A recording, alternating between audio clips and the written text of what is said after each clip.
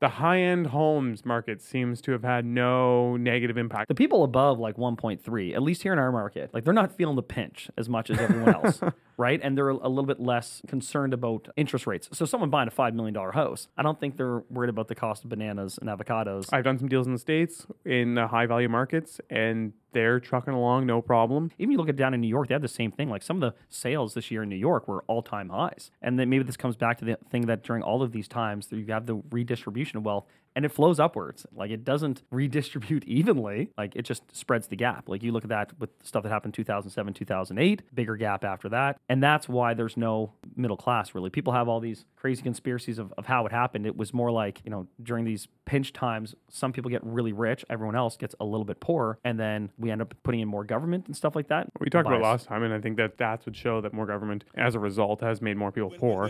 When I was broke, I had rich habits. When I was broke, I had rich habits. This is the Master Keys podcast. I'm Chandler. I'm Neil Andrino.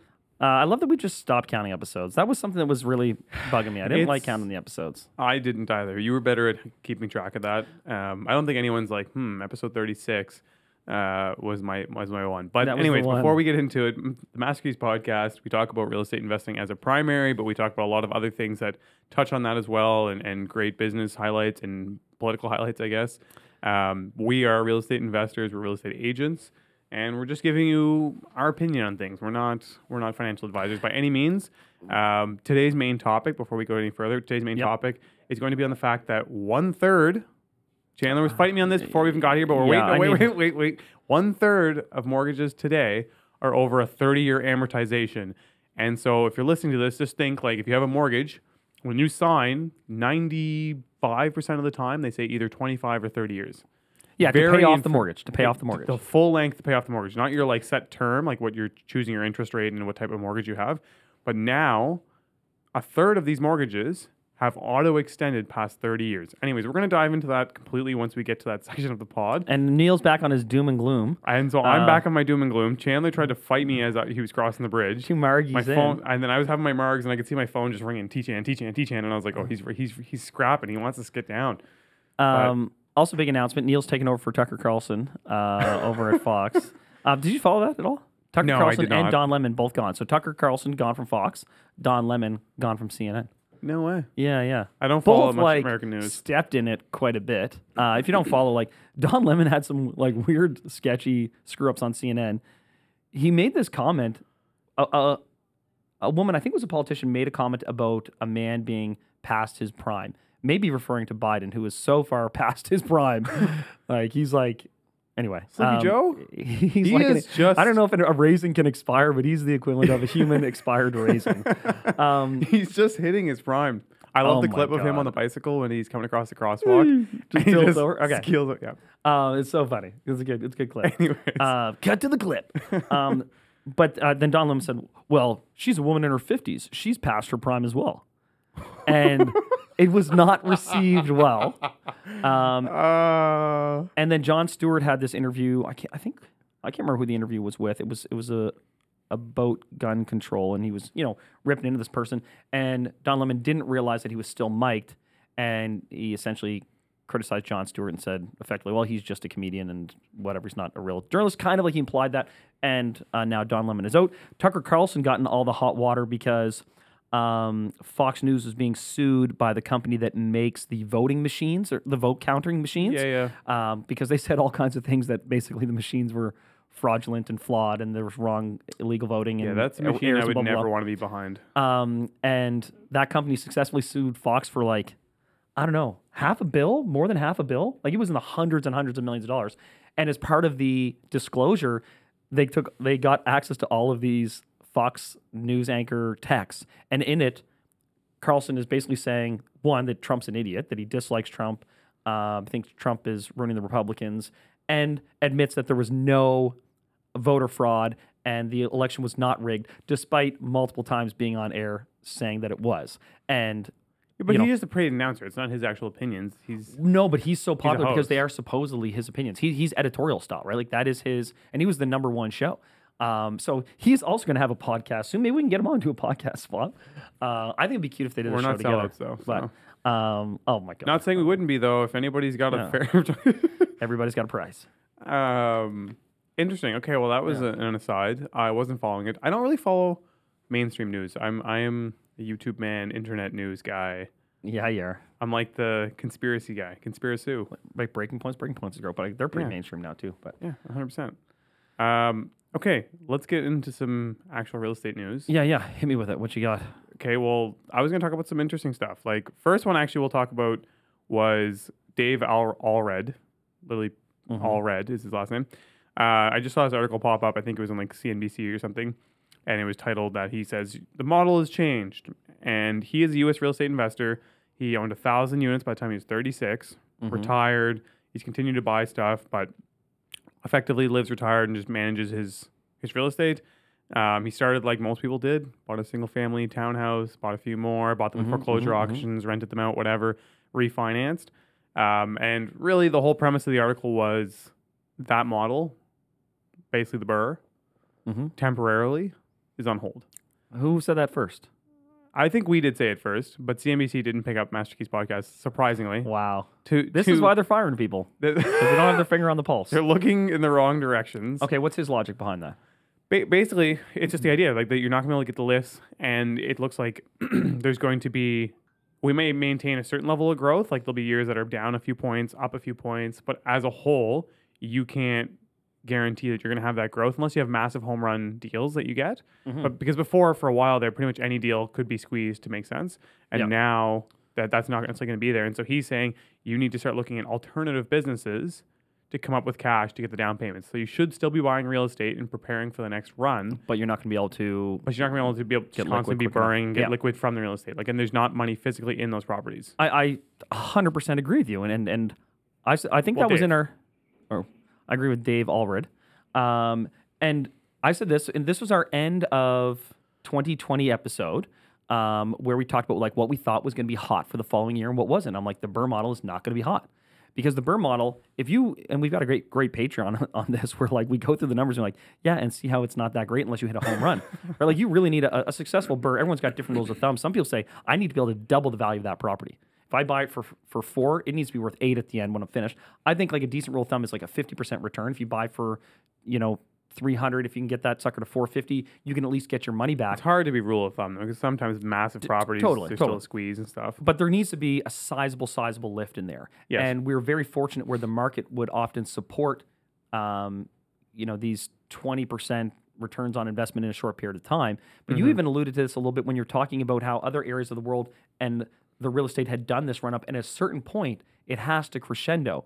And you can only have so many years where the real estate market goes up 5%, 7%, 10%.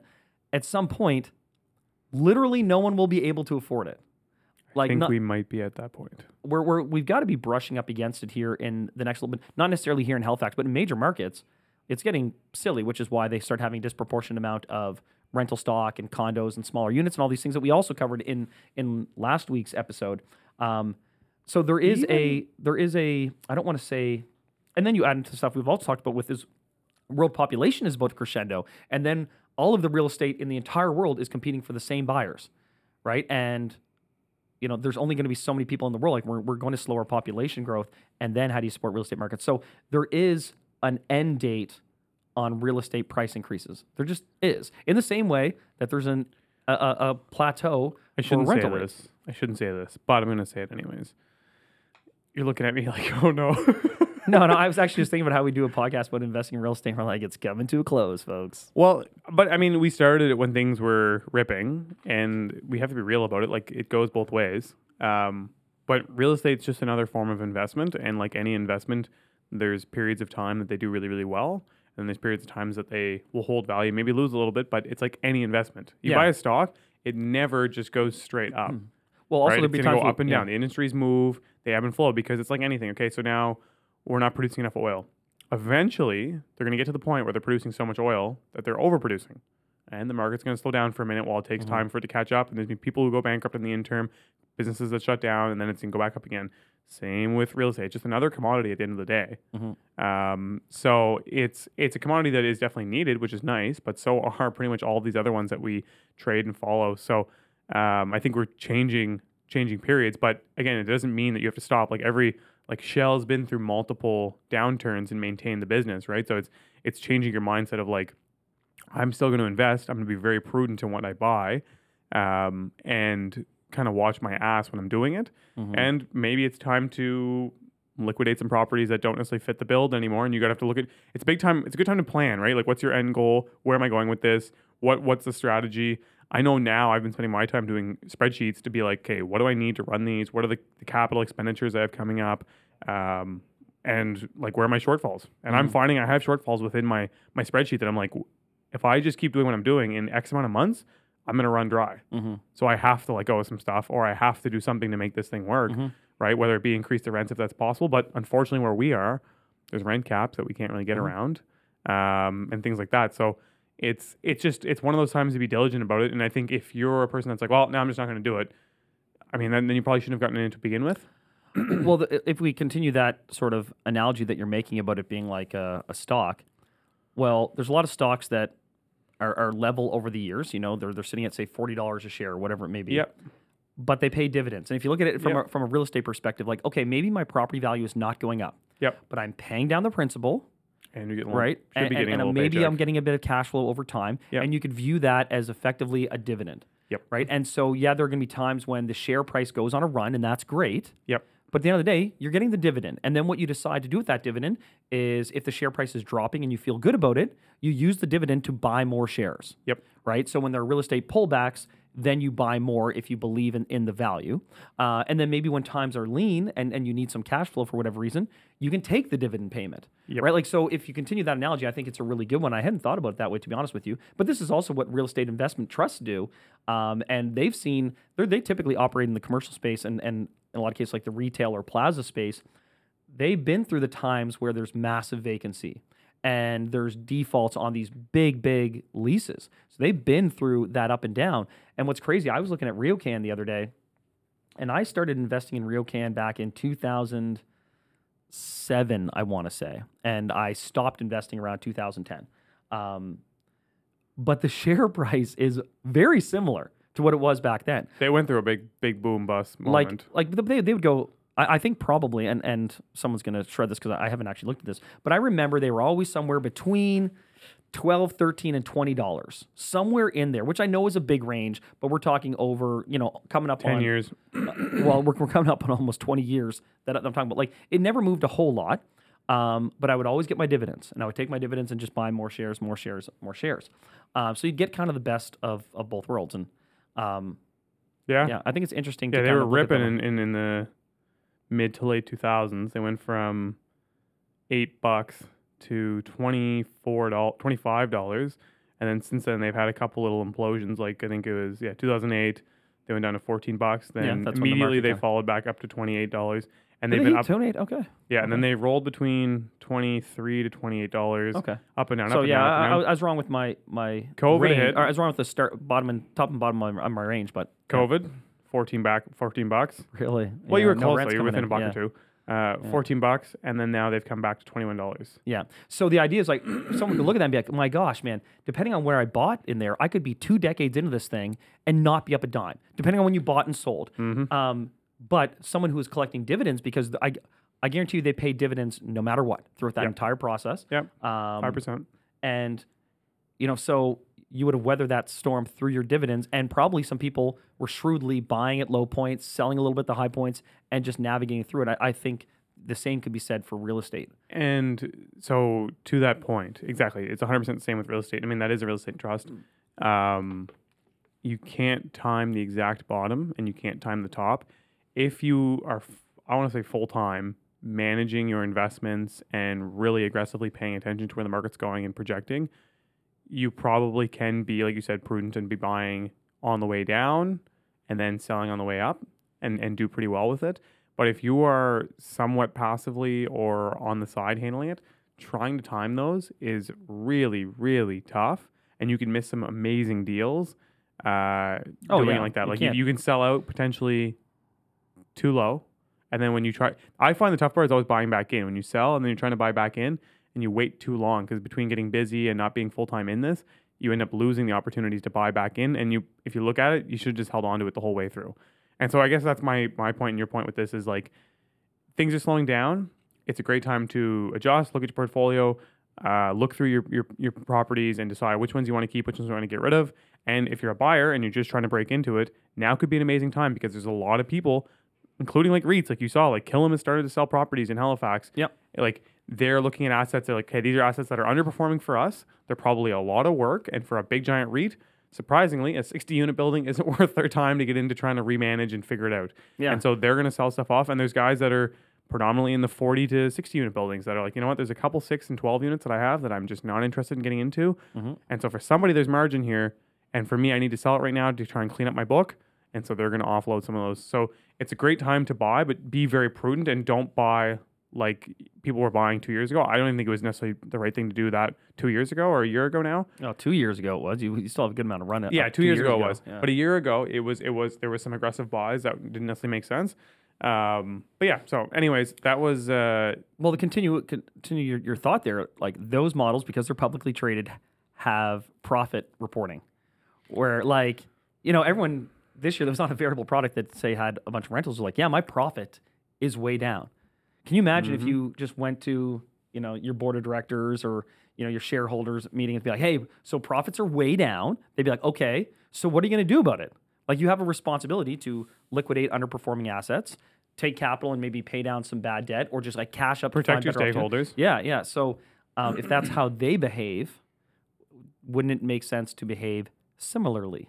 It's good to follow the biggest. This is a similar concept of like Warren Buffett buys a stock and then there's a wave that follows. And it's like they have a ton of research, projection knowledge, experience, and why not harness what they're doing and follow it? So 100%. It's just so tricky right now because as a buyer, you're trying to buy something like, oh, so they're saying it doesn't work for them.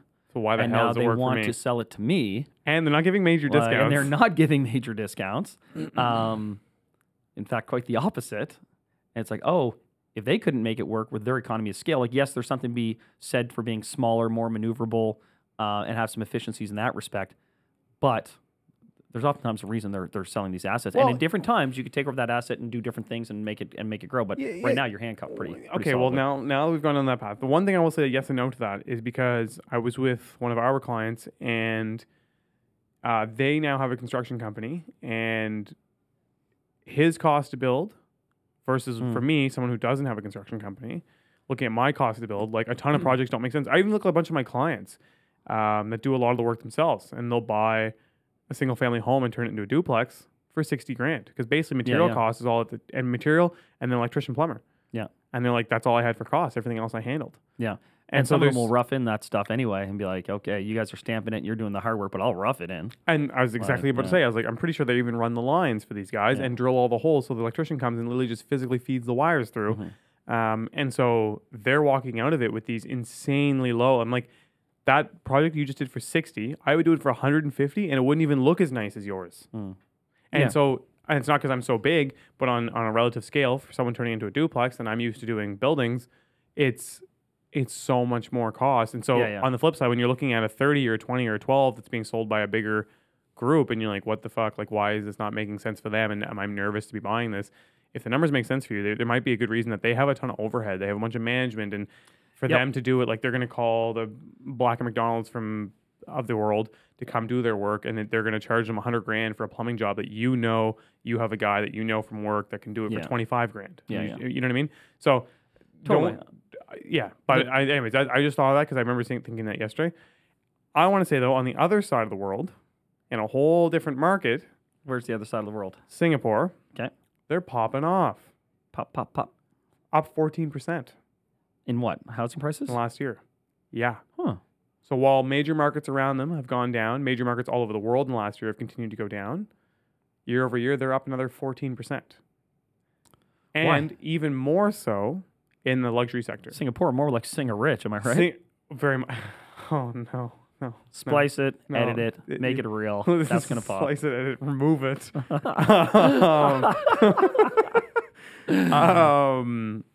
Carry on. Anyways, where I was going with this is one main reason is 90% of the land in Singapore, which is only 281 square miles. Yeah. So that's not very big, is 90% government owned. So only 10% of the land is privately owned. Right. Now, the main driver of the price appreciation is what's called Singapore GCBs. I saw some, I think it's Business Insider information, whatever it's called. A GCB is called what's called a good class bungalow. Now, good class average price is about $30 million. Jeepers. One sold in 2019 for $170 million USD for a single home. A bungalow? Well, they're called good class bungalows. They have a maximum height of like 28 feet or something. So they're only 2 stories. You can do 2 stories, yeah. Yeah. And garages don't count. So a lot of them have like half underground garages. I was going to say a bungalow is supposed to be 1 story. But I know. And location, size, land usage, height, perimeter, and ownership is what defines them as a good class bungalow. So they need to be owned by a Singapore citizen. Height has to be under, I think, 28, 30 feet. Land usage has to be at least 40% of the land has to be used. Size, the home has to be, how big do you think that home has to be for it to be considered a good class bungalow? What the minimum size? There's a bunch of minimums. Like these are for square feet. Big baller homes. 15,000 square feet is the minimum to be qualified as a GCB. Singer Rich. You have to have a 10-foot boundary all the way around your lot that you can't build in. Preferably a moat. And they have to be within the privately owned land subdivisions in Singapore. So sorry, like these are mandated by whom and why? That's like the zoning requirements. Whoa. To be able to build in these neighborhoods. And then to be qualified as a GCB, you have to meet those requirements. Anyways, I thought it was interesting the fact that they're flying off the shelf still. And their price appreciation continues to go up. The other thing is Singapore is cool because 90% is government-owned land. So most people don't really own their homes, and so they actually invest their money in other things. And I think Singapore's got like the highest ratio of millionaires in their people. Because like everyone here like dumps all of their money into the home, assuming that's going to be the way to go. But there, it's government-owned land. You just end up living in public housing. And so they don't end up investing in real estate, like spending all their money to upkeep a home. They rent from a government-owned building. And so it allows them to invest in the stock market or have their savings go elsewhere. And it actually proves to work a lot better. But I saw this and I was like, it's crazy to see. The other thing, the fact that it has to be Singapore-owned too. It's not like the richest of the world are buying here. You have to be a Singapore Singapore citizen to buy there. And someone bought a house for $170 million. Crazy. Yeah, that's wild. What's going on? The rich, I say the rich, the high-end homes market seems to have had no negative impact. I see that here too. Like there was a home, I think it's still pending. It's on my lake down the street. My lake. I don't know. Nathan McKinnon's lake. It's Nathan. No, he's selling his house. It's my lake now. $5 million pending in like 2 weeks. Well, I say this to people all the time because there was this challenge in the market. The stuff between like 650 and 1.2 was the slowest part of the market because those are the people that like they're doing great, but they can't be totally reckless. And in a lot of cases, they need to sell their home really well to be able to comfortably afford to be in that price point. The people above like 1.3, at least here in our market, they're a little bit more like they're not feeling the pinch as much as everyone else, right? And they're a little bit less concerned about interest rates. So someone buying a $5 million house, I don't think they're worried about the cost of bananas and avocados, right? Like they're probably doing pretty good either way. And then by contrast, like a lot of stuff is being pushed down to the lower price points that were freakishly competitive. I feel like interest rates hit everybody though. I feel like anyone who's got that amount of money has some sort of borrowed money for their business or something. But it doesn't seem to be that case. Like I've done some deals in the States in high value markets and they're trucking along no problem. I know in Halifax, it's the $1 million plus market's considered our high value market, and it continues to get stronger and stronger every single year. This year or last year was a record blowout year, and I'm sure this year will be too. Like, what's the deal? Is my question. Yeah, well, I mean, a lot of money was also made during those times, and like that, if you want to call them like the top 1% or top 0.1%, like they would have made a lot of money during COVID. They probably also did make some advantageous sales. You got to put that cash somewhere. Yeah, I don't know, but it certainly does seem to be the case that the super luxury, even you look at down in New York, they had the same thing. Like some of the sales this year in New York were all-time highs. Coming out of a city that was devastated by COVID, obviously. Still recovering. And so, like, yeah, it makes sense that stuff would have recovered to its previous levels, but for it to recover to its previous levels and then smash through, I don't know. And I can't speak to Singapore because I don't know what's going on over there, but here too, I know what you mean. It is like, damn, so like things are tough. Everyone's talking recession and like $5 million lakefront home, boom. Instantly under offer. Yeah. Blows my money mind. around, man. And then maybe this comes back to the thing that during all of these times, you have the redistribution of wealth, and it flows upwards. Like, it doesn't redistribute evenly. Like, it just spreads the gap. Like, you look at that with stuff that happened 2007, 2008, bigger gap after that.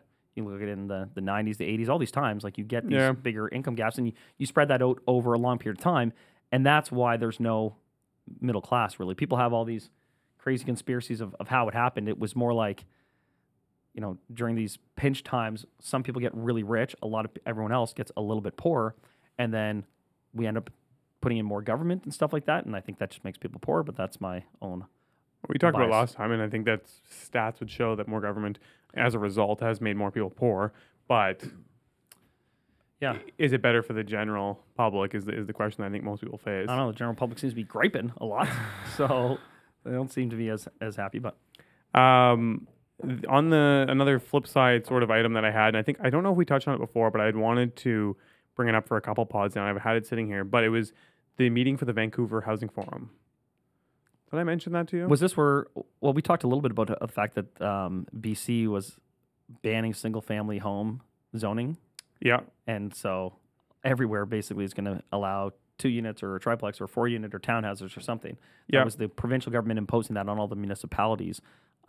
But what's this Vancouver Well, thing? so first of all, the Vancouver Housing Forum met and 1,200 people showed up, which I thought was sweet to have that kind of turnout and be able to have like a normal discussion, because it seems like in Halifax, if you have more than 100 people show up, they have for 50% crazies. 50% crazies that are ready to fight. So I'm going to read it to you guys, but the highlights of the Homes for People project includes a promise of legislation that allows for up to 4 units on a single traditional housing lot. Mm-hmm. That's a tax on the proceeds of house flipping. So they're addressing the reassignment market, which is people who are... No, not just the reassignment. I think it's both, but I think their target is on reassignment market. But house flipping, obviously, is people who buy it, renovate, resell. But then there's also the idea of the condos. We've talked about it before, where the pre-con stuff. The pre-con stuff, the day they open, there's nothing on the ground. It's a hole in the ground, and they say, yeah, it's $650 for a condo. They put it under contract, and then when the building's actually done, the day of closing, they sell it for $950, and they make a $300,000 profit. They're looking to tax that, because right now that's been a gray area. That's always been the one that I'm like, man, I can't believe they're not coming after this. Like, those are only relevant in the 2 biggest markets, which are the ones people are most concerned about. Yeah. And it's a huge amount of money with no one can be like, oh man, but I worked so hard on this place. It's like, no, you literally didn't. It doesn't exist, right? You assumed all the risk, though. You assumed all the risk of your deposit, right? And I'm sure there's some deposit, and potentially if it doesn't sell, you could be sued. Yeah. So Homes for the People project includes legislation that allows 4 units on single traditional housing lots. Yeah. A tax on the proceeds of home flipping. Mm-hmm. This one's kind of cool. A forgivable loan of 50% of the cost of basement suite renovations. Forgivable? Up to a maximum of $40,000. Okay. Over 5 years if the secondary suites are rented at below market rates for at least 5 years. I don't know what that rate is. That's complicated, but... It is a little complicated, but basically they're yossing you $40,000 to do a basement apartment. There's also measures to speed up permitting and reduce development costs with the goal of leveraging the private sector to develop. The plan is expected to cost $4 billion in the first 3 years and $12 billion over a decade just in Vancouver. Additionally, they're intending to lease a bunch of land to co-ops. And that's something we haven't touched on much. Yeah, co-ops are sort of complicated. Do you mean like a housing co-op, like a non-for-profit running this thing, or you mean like a co-op setup where individual owners... Yeah, so I mean, a housing co-op at the end of the day is technically a non-for-profit. Right. And so what it is Vancouver's basically saying that they have a lot of land, similar to what Halifax is doing now, where they've torn down a bunch of old infrastructure and they're going to sell the land.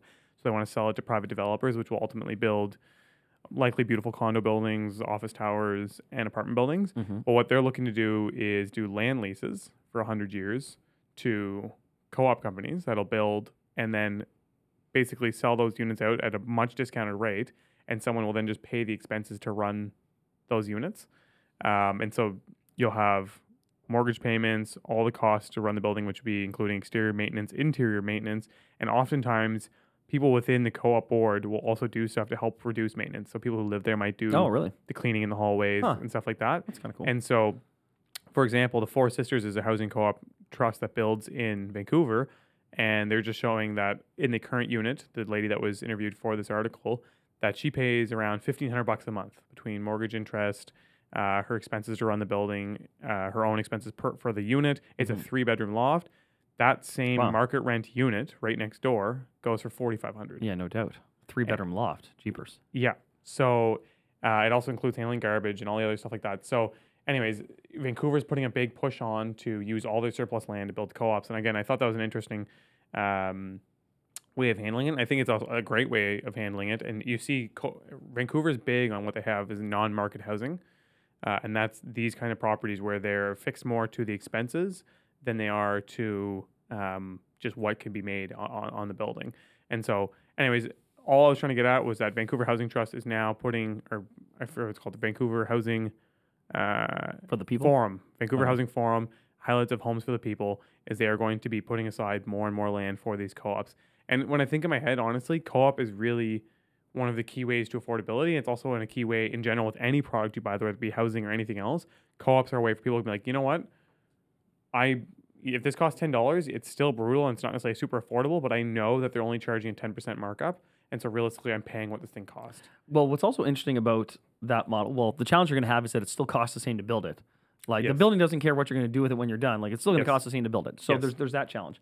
The other thing that's interesting with co-ops is they historically have been hard to finance. Like if you're purchasing in a co-op, because where you don't own like something exclusively, it's hard for a bank to lend on it. So you do limit your buying pool.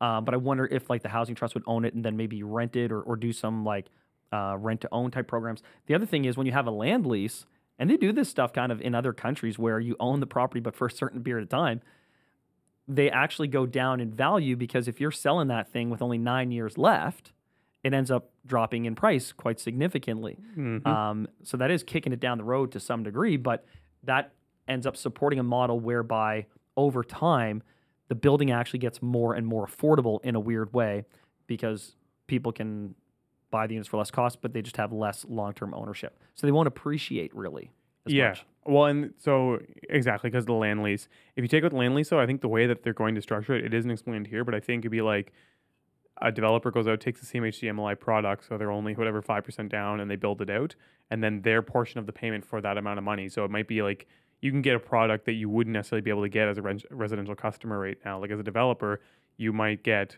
a 50-year AM with 5% down and 4% interest rate on the unit that then they built for $300K. And so when you do that and you factor it out, you're like, oh, my payment's actually only $1,400. Mm-hmm. Right? So the developer goes, okay, I charge you the $1,400 plus here are all the expenses that go with it, another $500 a month. You pay $1,900 and you get this 3-bedroom, this 3-bedroom unit. Yeah. It's actually a really neat way to kind of. Yeah, I mean, they've got so much more history with this housing insanity, and they've got so much more capital that they're definitely further ahead in this compared to where we are in Halifax. The then funny thing is, though, having said all that, they're still way more expensive. So they put all these things in. You know, they were early to rent control. They were early to foreign buyer taxes. They were early to all of this stuff, vacancy taxes, all of that. I don't know, man. Hasn't worked. This is a whole other side topic, and we're not going to get into this today, but there's this idea that, like, you know, if you just kept your space for an extended period of time, you wouldn't face all these insane expenses. Like, I know, what do you mean? Well, you talk to the previous generation. They're all like, yeah, I lived in this home for 30 years. Right. I lived in this home for 30 years. Yeah. Well, if people rented the same apartment they were renting 3 years ago and never moved, their rent's or still just bought super, the same super house cheap. and never, or if they bought the same first house they bought 3 to 5 years ago, their life is still very cheap. Well, that gets into this constant idea that we have to be always upgrading. Yeah. It's a new building. It's a new space. It's a bigger home. Yeah. I deserve 2 garages. And it's like, yeah, you deserve 2 garages, but your parents raised 3 kids, had all the stuff that they had, and they raised you in the same split entry that they had in Cole Harbour for the last 40 years. Yeah. And now you and your sibling, or not sibling, your partner, think that just you and them. Are you describing literally my wife right now? You and them plus your dog, which weighs 3.5 pounds. Whoa. Named Lamb Chop? Yeah. This is crazy. need a 3,500 square foot home. It's closer to 4, but with a double garage and the whole shebang. Yeah. I think that might be part of the issue here is that everyone has an expectation, and the idea with media and social media would be that, that's the norm. You just keep upgrading, and by the time you're 30, you're already in your forever home. That's massive. Oh, man. It's like what? People ask, like one of the things, and the market's starting to run right now, right? And this is a digression, and we're close to our time here, and we're going to get to the second half where we've got our key player of the week, and we've got our main topic and all the stuff we're excited for. But one of the things anecdotally that you start to notice when you're selling a lot of homes and you're in the market, you see buyers, you notice how one person in a friend group buys, and then everyone in that friend group has to buy. And then one person in that friend group rebuys, upgrades a little bit, and everyone in that friend group also starts looking, upgrade. Right? So there is a keeping up with the Joneses element to how people spend their money nowadays. Yeah. Massively. And it's not like they're continually getting ahead. It's like, 5% on one. We got a little equity. We took that equity, put 5% on the next one. It's like you're just kicking that amortization down the road. And so they're extending their AMs. You were talking about that. We'll get into that in the second half. But this amortization stuff, people do that voluntarily. Shout out to the first buyer from my high school who bought their home, and it just opened the floodgates and built my business. There you go. Because they had their housewarming party, and I think I sold like 6 people from that housewarming party homes. Like, damn it, they got this. I can do this. They can do this. I can do this. Yeah. And you can, but like, do you need to? And that's something we don't necessarily consider a whole lot. But anyways, those are our news articles for today. We're going to make a switch now to phase 2. Take a listen because we're going to be talking about how 30% of mortgages in Canada are over 30-year amortizations. That means you're not paying this thing off 35, 40, 50 years. I was just with bankers now, and they said they had one that was 55 years. Ooh. As a residential mortgage on their home. So, anyways, we're going to break that down. Yeah, that's going to come out on Thursday. Chandler doesn't think it's real. This dropped in on Monday. Well, I'm going to have to read the fine print here because that doesn't make sense to me. This episode's coming out on Monday. Next episode, watch for it on Thursday.